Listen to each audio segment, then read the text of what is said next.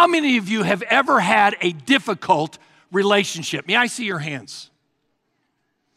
Okay, for those of you who didn't raise your hands, you just got busted. Because that's why the person next to you wanted you to be at church this morning, okay? Relationships are a big deal, are they not? They're how we live life. They're an important part of our life. And how to have a healthy relationship is what the Bible teaches.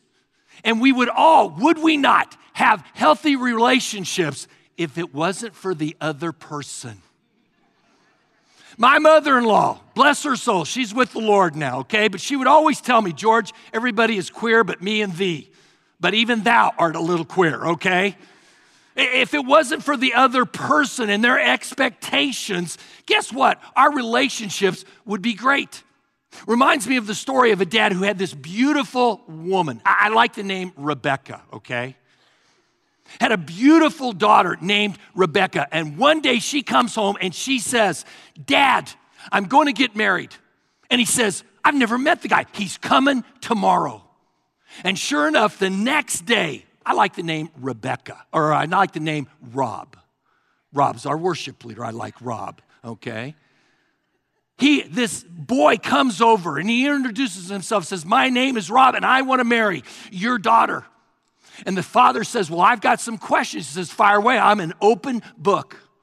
Well, my wife and I want to make sure that you are the best one for our daughter, Rebecca. So I have this question. What do you do for a living? Do you have a job? Do you have a career? And Rob looks him in the eyes and says, not really. But God will provide. So he goes to the second question. Well, do you have any assets? Do you have any money in the bank? Do you have any inheritance? And Rob looks him in the eyes and says, no, I don't have any money in the bank and I don't have any inheritance, but God will provide. Well, Rebecca's father's sweating bullets by now. You can imagine, right? Okay, here's my final question. What are your aspirations in life? What are your dreams? What are your goals? And Rob looks him in the eyes and says, I don't have any, but guess what? Rob and Rebecca go off out into the yard. Rebecca's mom comes in and says, honey, how did it go? He says, there's good news and there's bad news. Well, what's the bad news? He has no job, no money, and no aspirations at all. Well, what's the good news? He thinks I'm God.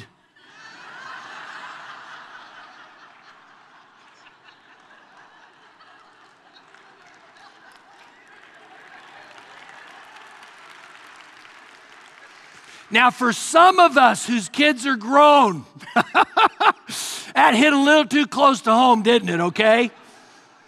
But it illustrates the core of the difficult relationships of people who expect us to be God in their life. I call them boundary busters, people who expect us to take responsibility for them that they ought to be taking for themselves. Be God in my money. I've got money problems. You solve it. Be God in my personality. I've got some personality quirks. You solve them. Be God in my failures. I've got a lot of flops, failures, and fumbles in my life. You solve them all. Be God in my job. I lost my job because of my poor work ethic. You find me another job. Be God in my emotional issues. I am an emotionally difficult person to live with. You solve my emotional issues. And the problem with these types of relationships, they drive us crazy, don't they?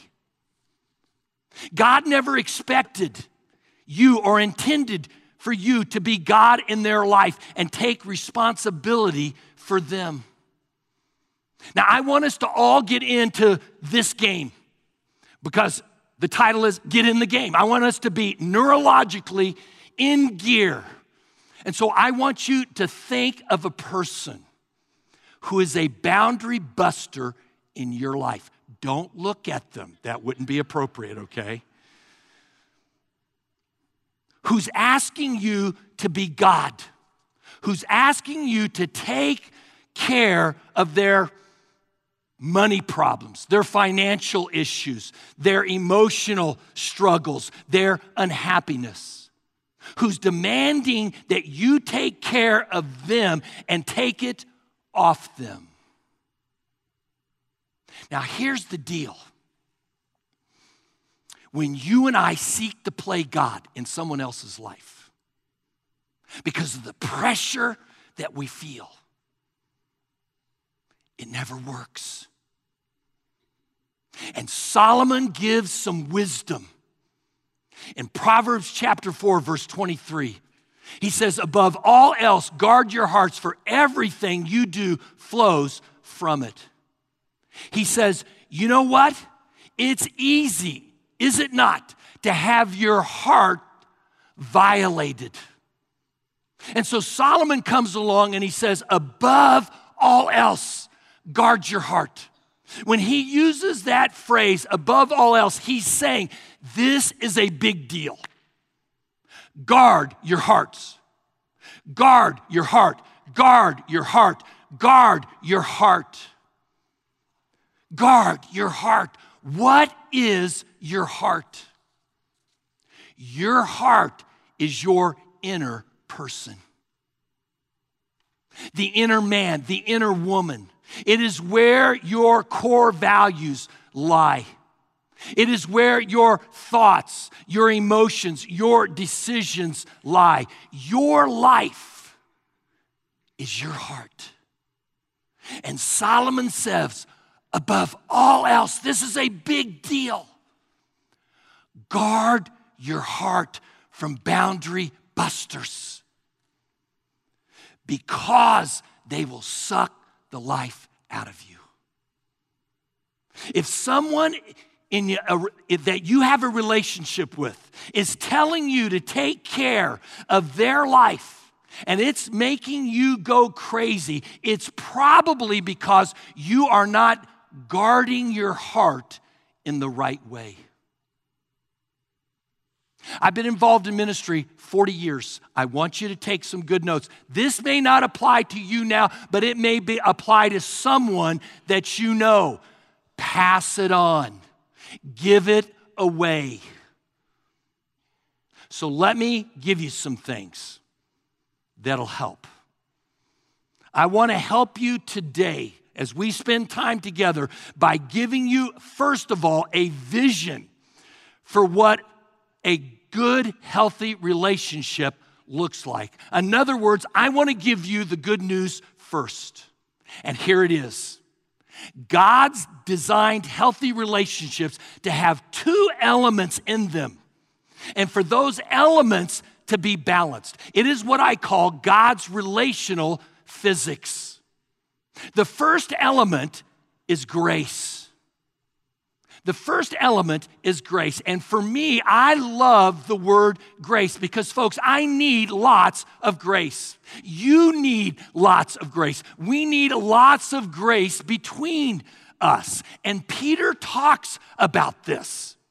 In 1 Peter 4, verse 10, he says, each of you should use whatever gift you have received to serve others as faithful stewards of God's grace in its various forms.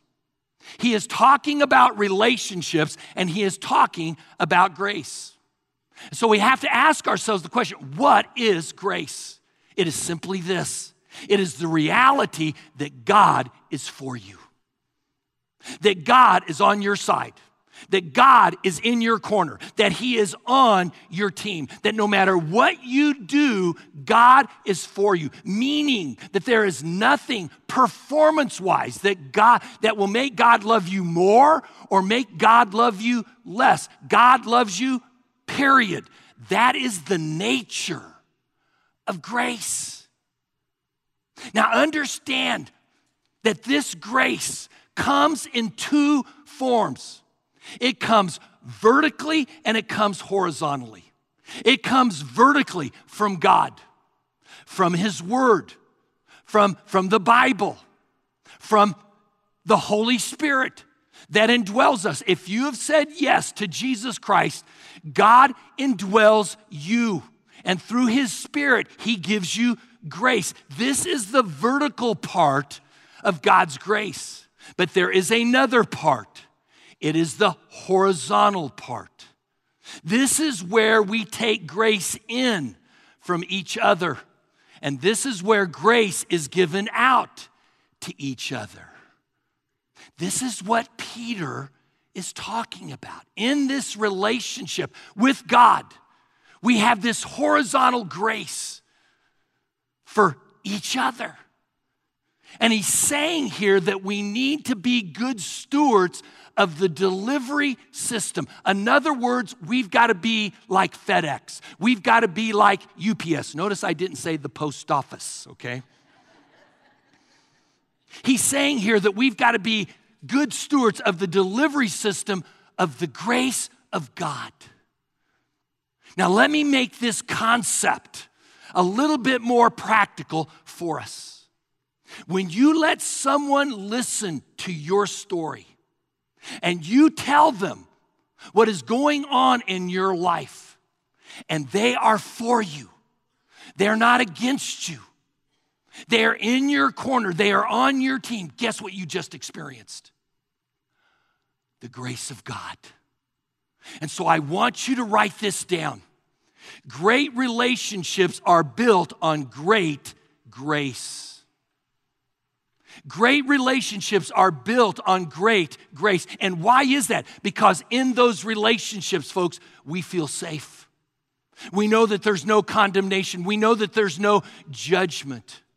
When we're in a relationship where there is judgment, guess what? We don't feel so open, do we? We shut down, we pull away, we play at the game of relationships, but we're really not in the game of relationships. But when we feel safe, we open up. This is what grace is about. Great relationships are built on great grace. The second part of great relationships is this: truth. And Paul talks about the truth that we need in relationships. Take a look at Ephesians chapter 4 and verse 15. Instead, speaking the truth in love, we will grow up to become in every respect the mature body of Him who is head, that is Christ. Folks, truth helps us to grow up. Truth helps us to grow up in our relationships. Truth helps us to become more like Christ. What is truth? Will you write this down? Truth is what is. Isn't that profound? Truth is what is. Truth is what's real. There is the truth of physics. There is the truth of gravity. There is the truth of chemistry. There is the truth that's in the Bible. There is the truth that a wise person tells someone. There is the feedback that we give to each other in our relationships, in our marriages, in our families, with our business associates, that we know that they may not know. So will you write this down? Great relationships are built on great truth. And so here is the vision of a great, healthy relationship. Grace provides the safety we need, where we can be open and transparent. Grace provides the safety we need, and truth provides the structure we need, so we don't screw them up. Let me put this another way. Grace says, I'm for you. I am in your corner. I'm not condemning you. I'm not against you. I'm for you no matter what. And truth says, I need to give you some feedback so that you don't run into a ditch and wreck it. We need grace and we need truth. And great relationships are built on great grace, and they are built on great truth. One of my partners in crime, Dennis Tollison, I call him my William Wallace. We all have seen Braveheart. Dennis has a brave heart. And we have a deep relationship with one another. We've gone to places that none of us thought we would ever be at in our lifetime. As I like to say, on those mission trips, we've gone to the precipice of hell. And we have pulled people back from it to give them life in Jesus Christ. And honestly, I can't think of doing life on mission trips or any other thing without Dennis really being before me. He's a bigger guy. I like to hide behind him, right? And you might ask, why is that the case? Because we have a balance of grace and truth. It wasn't but this other week, about a week ago, that he came into my office and he says, George, I know you love me, but tell me what I need. There have been times I've gone into Dennis's office and I've said, Dennis, it's just not working. What's wrong with me? I know you love me. Shoot with me straight, will you? Dennis and I know that we have this relational physics, God's relational physics at balance. And as a result, we each get better. He gets better, I get better, we get better. We have a better organization. We have a better church. And better churches and better organizations and better families and better marriages and better relationships come out of a balance between grace and truth.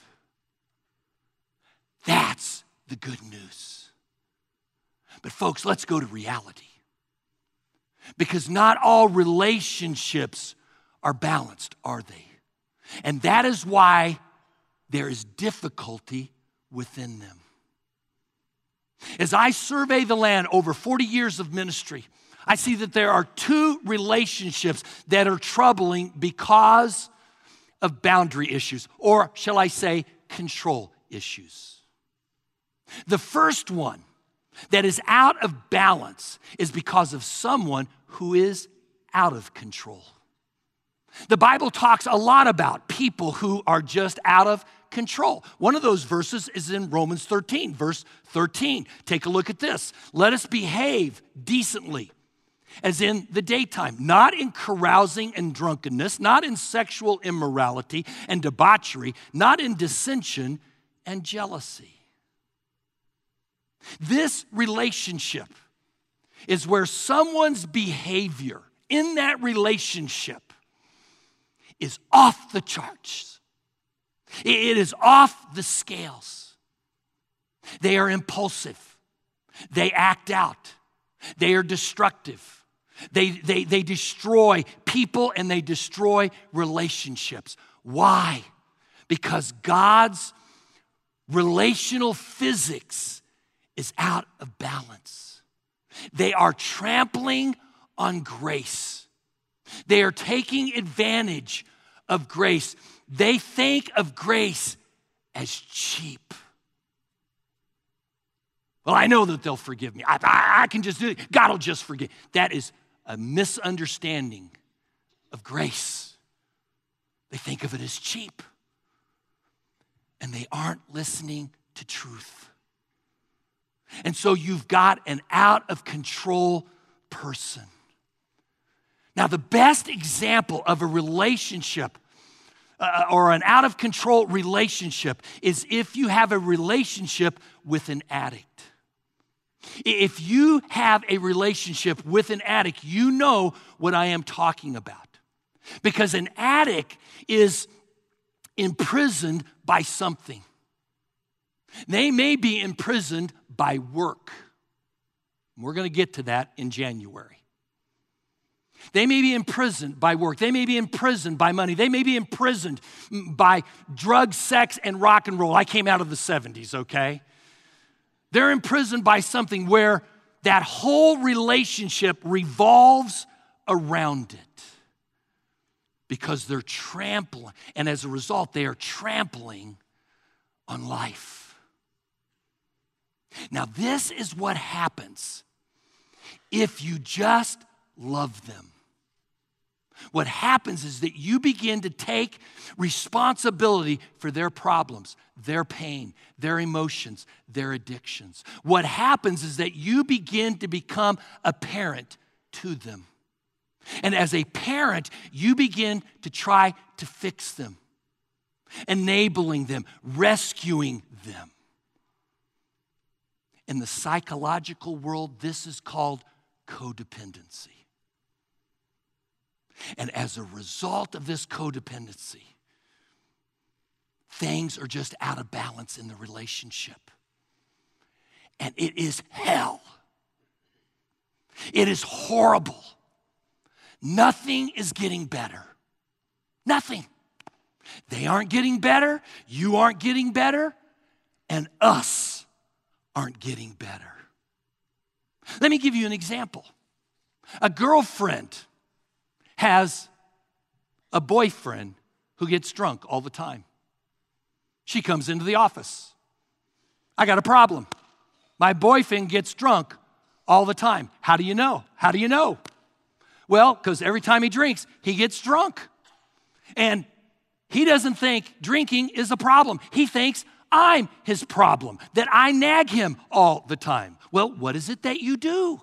Well, I do a number of things. First of all, when he's drinking, I'm the designated driver. And I'm thinking, how's that look? I don't know, 2, 3, 4, 6 hours seeing someone get sloshed.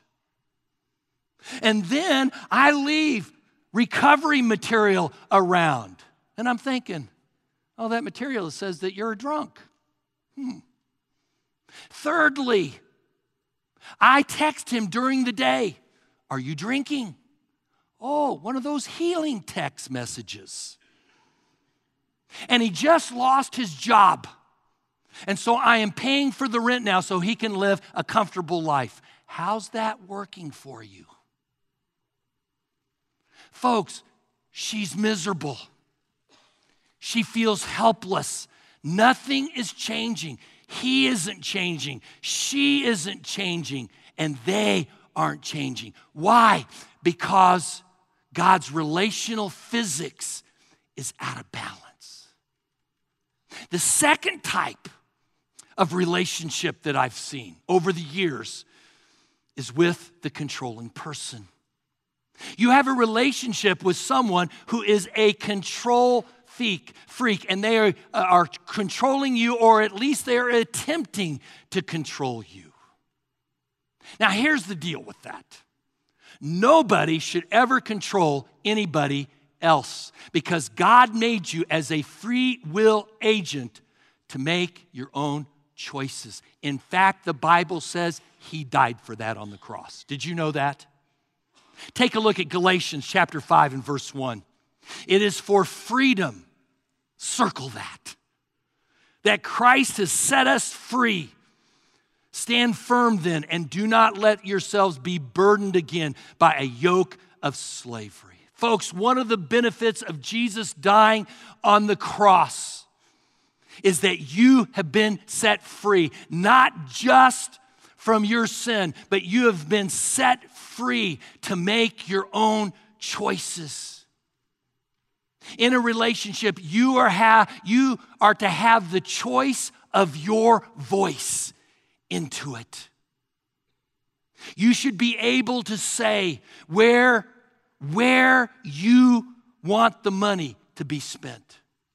You should be able to say where you want to go on vacation. You should be able to say how you want to be respected. You should be able to say how you want to be loved. You should be able to say what things are important to you. Folks, you should be able to say those kinds of things because Jesus Christ died on the cross to give you freedom to speak your voice. But oftentimes that doesn't happen. Some people don't like you having that freedom. And so what happens in that relationship is that you go along to get along. You do it their way. And if you say something different, guess what? It makes them mad. And if you agree, well, everything's just hunky-dory. And when they get mad, it's a tough relationship because you feel like you're walking on eggshells. Folks, it's hard to be in a relationship with someone who is out of control. It's just as difficult to be in a relationship with someone who is a control freak. There are two kinds of control freaks out there. The first kind is this. You can write this down. They control by anger.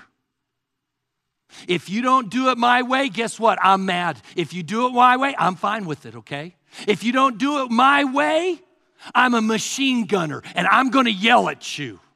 If you don't do it my way, I'll be a mute and I'll give you the silent treatment. Or I'll be a martyr and I'll throw myself a pity party and I will stink up the whole environment. Or I will be a manipulator and I will get even with you. Anger. The other way is guilt. Guilt that says, you know what, if you don't do it my way, I won't get angry, I'll just be hurt.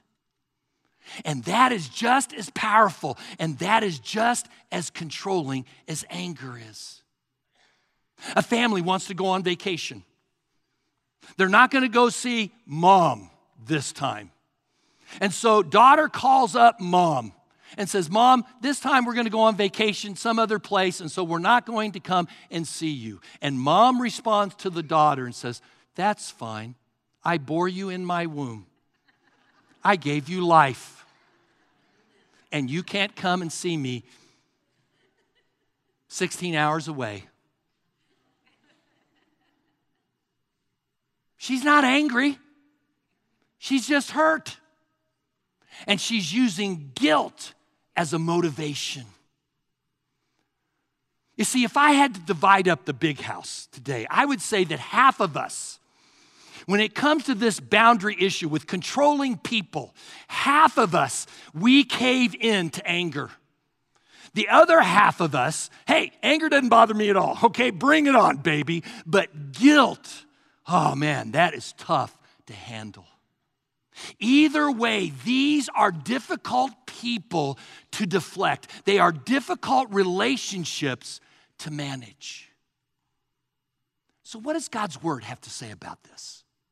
How many of us have done some research on this matter? God has a lot to say. The whole Bible is about relationships, our relationship with God and our relationship with other people.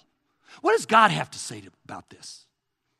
Well, let me give you a couple of biblical answers in restoring God's balance, God's relational physics in that relationship through setting boundaries. First, to do that, what is a boundary? A boundary, simply put, is this. It is a property line. Like around your house. It defines what you're responsible for. In the house, you're responsible for the plumbing, the electricity, the lights, the heating and air conditioning. The property line a little larger, you're responsible for the yard, the shrubs, the sprinkler system. If it goes bad, guess what? You're the one that's responsible to fix those things. If something goes wrong in your neighbor's house or in your neighbor's yard, guess what? You may help them out, but they are responsible to fix their house. It's not your responsibility. Now remember Proverbs chapter 4. This comes from Solomon, wisest man on earth. In Proverbs 4, Solomon gave this admonition, above all else. This is a big deal. Above all else, guard your heart. Your heart is your property line. You might write that down. Your heart is your property line, and you are to protect everything in it. And when it comes to these difficult people, there are two things that I would suggest that you do in restoring the balance. The first one is this: love others without rescuing them. There is a big difference between loving them and rescuing them. Love says, I'm in your corner. I'm on your team. I'm on your side. No matter what happens, I'm for you and I am not against you. But I'm not going to fix what you are responsible for. Now, Paul lays this principle out in Galatians chapter 6. Take a look at verses 2 and 5. Carry each other's burdens, and in this way you will fulfill the law of Christ. Each one should carry their own load. Let me explain what Paul is saying here. We are called as Christians to go the extra mile in relationships. No ifs, ands, buts about it. And he says in this passage that we are to do two things. First, will you circle the word burden? We are to carry the burden of people. And secondly, circle the phrase own load. We are to carry our own load. In the Greek, the word burden means boulder. A boulder is something that no one person can shoulder themselves. Like what, Pastor George? Like a divorce. Like a death in the family. Like bankruptcy. Or like, I don't know, mental issues. I've taught on that. There are some things that are just bigger than one person. And Paul says, you got to carry the burden. Now, the word load, will you circle that word? In the Greek, means this: lunch pail. You know those lunch pails that we give our kids? That have their daily rations in it. What might be those daily rations that's in that lunch pail? Well, I mentioned them previous. Your personhood. Who you are. Your values. Your thoughts. Your feelings. What you cherish. Your life. And so what Paul is saying here, life goes well when we help others with their burdens and take care of our own lunch pails. Life goes poorly when we try to take care of other people's lunch boxes. God never intended for you to fix someone else's person. You can't. You can't change them. You can't change their value system. You can't change the way they see themselves. You can't change bad attitudes. I mean, how many of us here have tried to take a miserable person and make them happy? How'd that work for you? It doesn't. And so we love without rescuing them. Here's the question that you have to ask yourself. Should they be doing this themselves? I guarantee you, if you will ask yourself that question, should they be doing this themselves, it will help you to restore balance in that relationship. Now, I would say this, the only exception to that is if your wife asks you, though you're already in bed, to get up and turn out the light in the kitchen, you don't tell her at that time, no, I'm not going to rescue you, because it won't look pretty, okay? The second thing that you do in helping restore God's relational physics is this. Will you write this down? You confront in love. You learn how to tell the truth in love. Matthew 18, verse 15. If your brother or sister sins, go and point out their fault just between the two of you. If they listen to you, you have won them over. And so you go and you have what I call a peace conference. You go and have a tough talk, but you do it in love. Because if you don't do it in love, you're going to be on the wrong side of God. So how do you do that? You come to them and you say, you know what? I'm not beating you up. I'm not judging you. I'm not condemning you. I just want a better relationship. I want a better us. And I've got to tell you some things so that we can be better together. Will you write this down? Confronting in love is about stewardship. It isn't about me. It is about us. It is about you. It is about me. It is about us. Meaning that if I'm pouring my life down the drain by rescuing them, by enabling their dysfunctional behavior, by trying to fix their problems, guess what I'm wasting? I'm wasting their life. I'm wasting my life. Folks, I'm wasting us. And so confronting in love is about stewardship. So what skills do I need to do this? Well, let me give you three very quickly, okay? The first one is this. Will you write this down? Start from a position of love. In other words, I want us to win.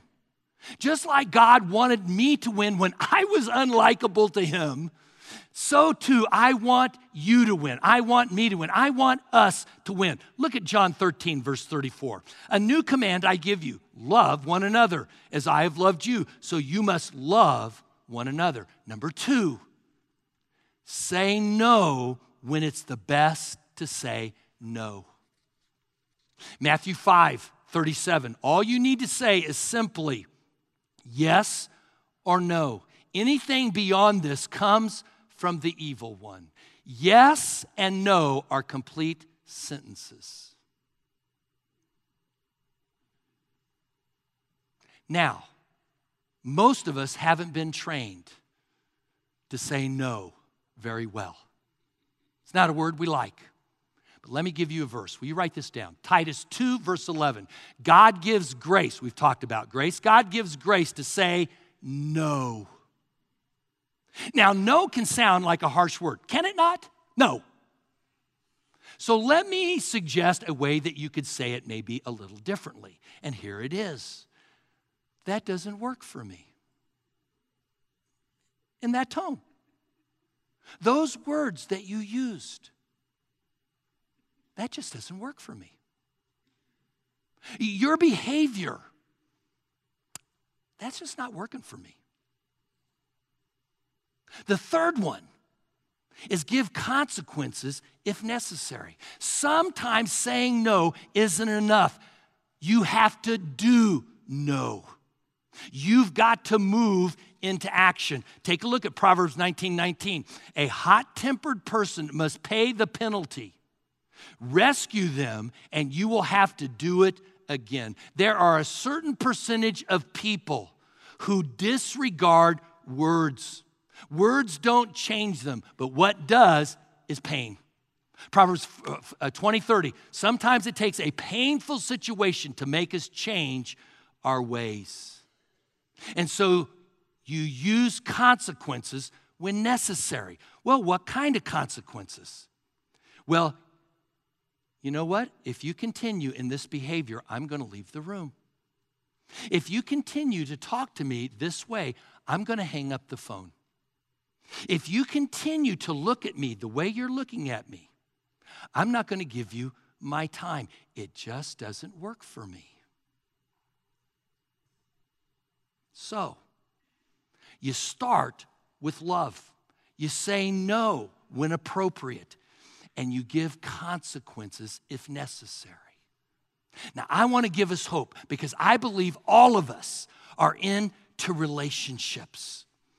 All of us are into relationships, and at times in those relationships, things don't work because God's relational physics is out of balance. So will you write this down?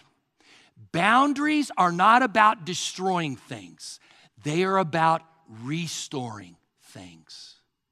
Boundaries are not about destroying things. They are about restoring things. And I have seen it time and time and time again. Let me give you a verse, 2 Corinthians chapter 13, verse 11. Finally, brothers and sisters, rejoice. Strive for full restoration. How?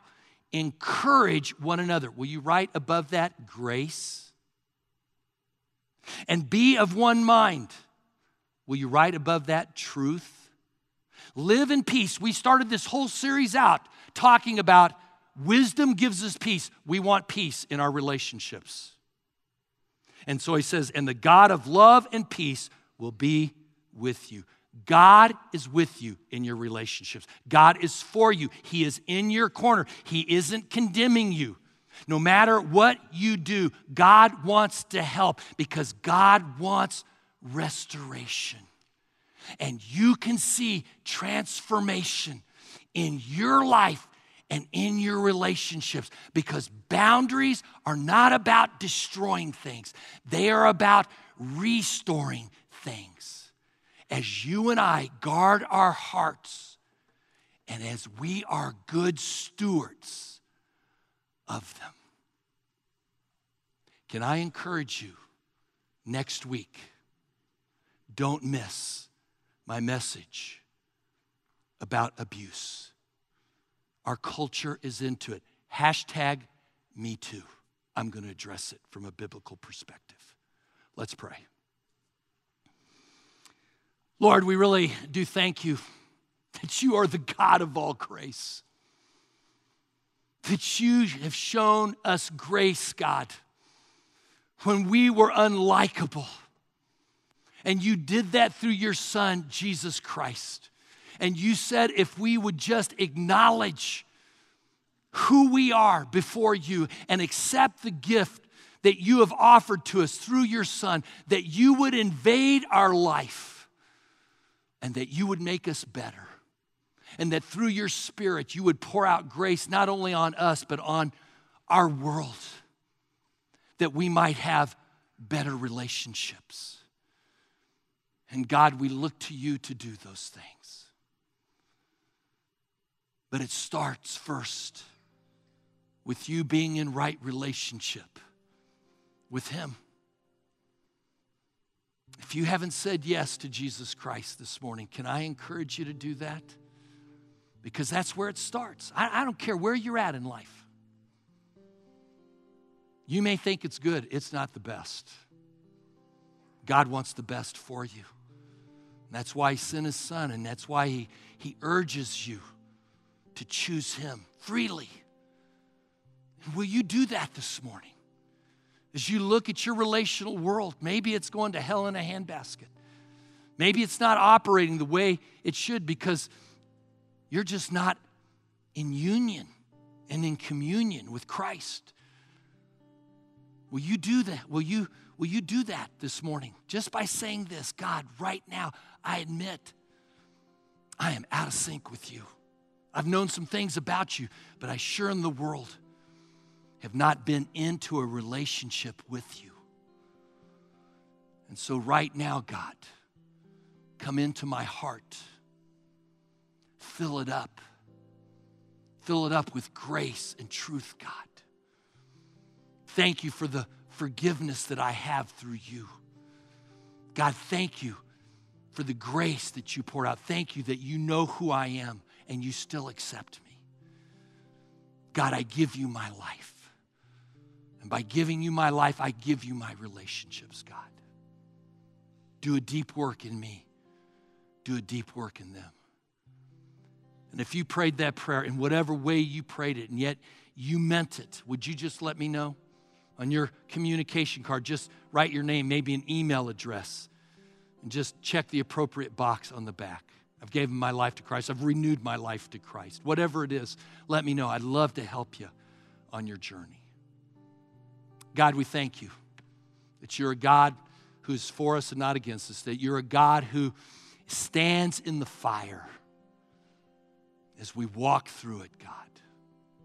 And so we give this up to you, praising your name. In your Son's name, amen.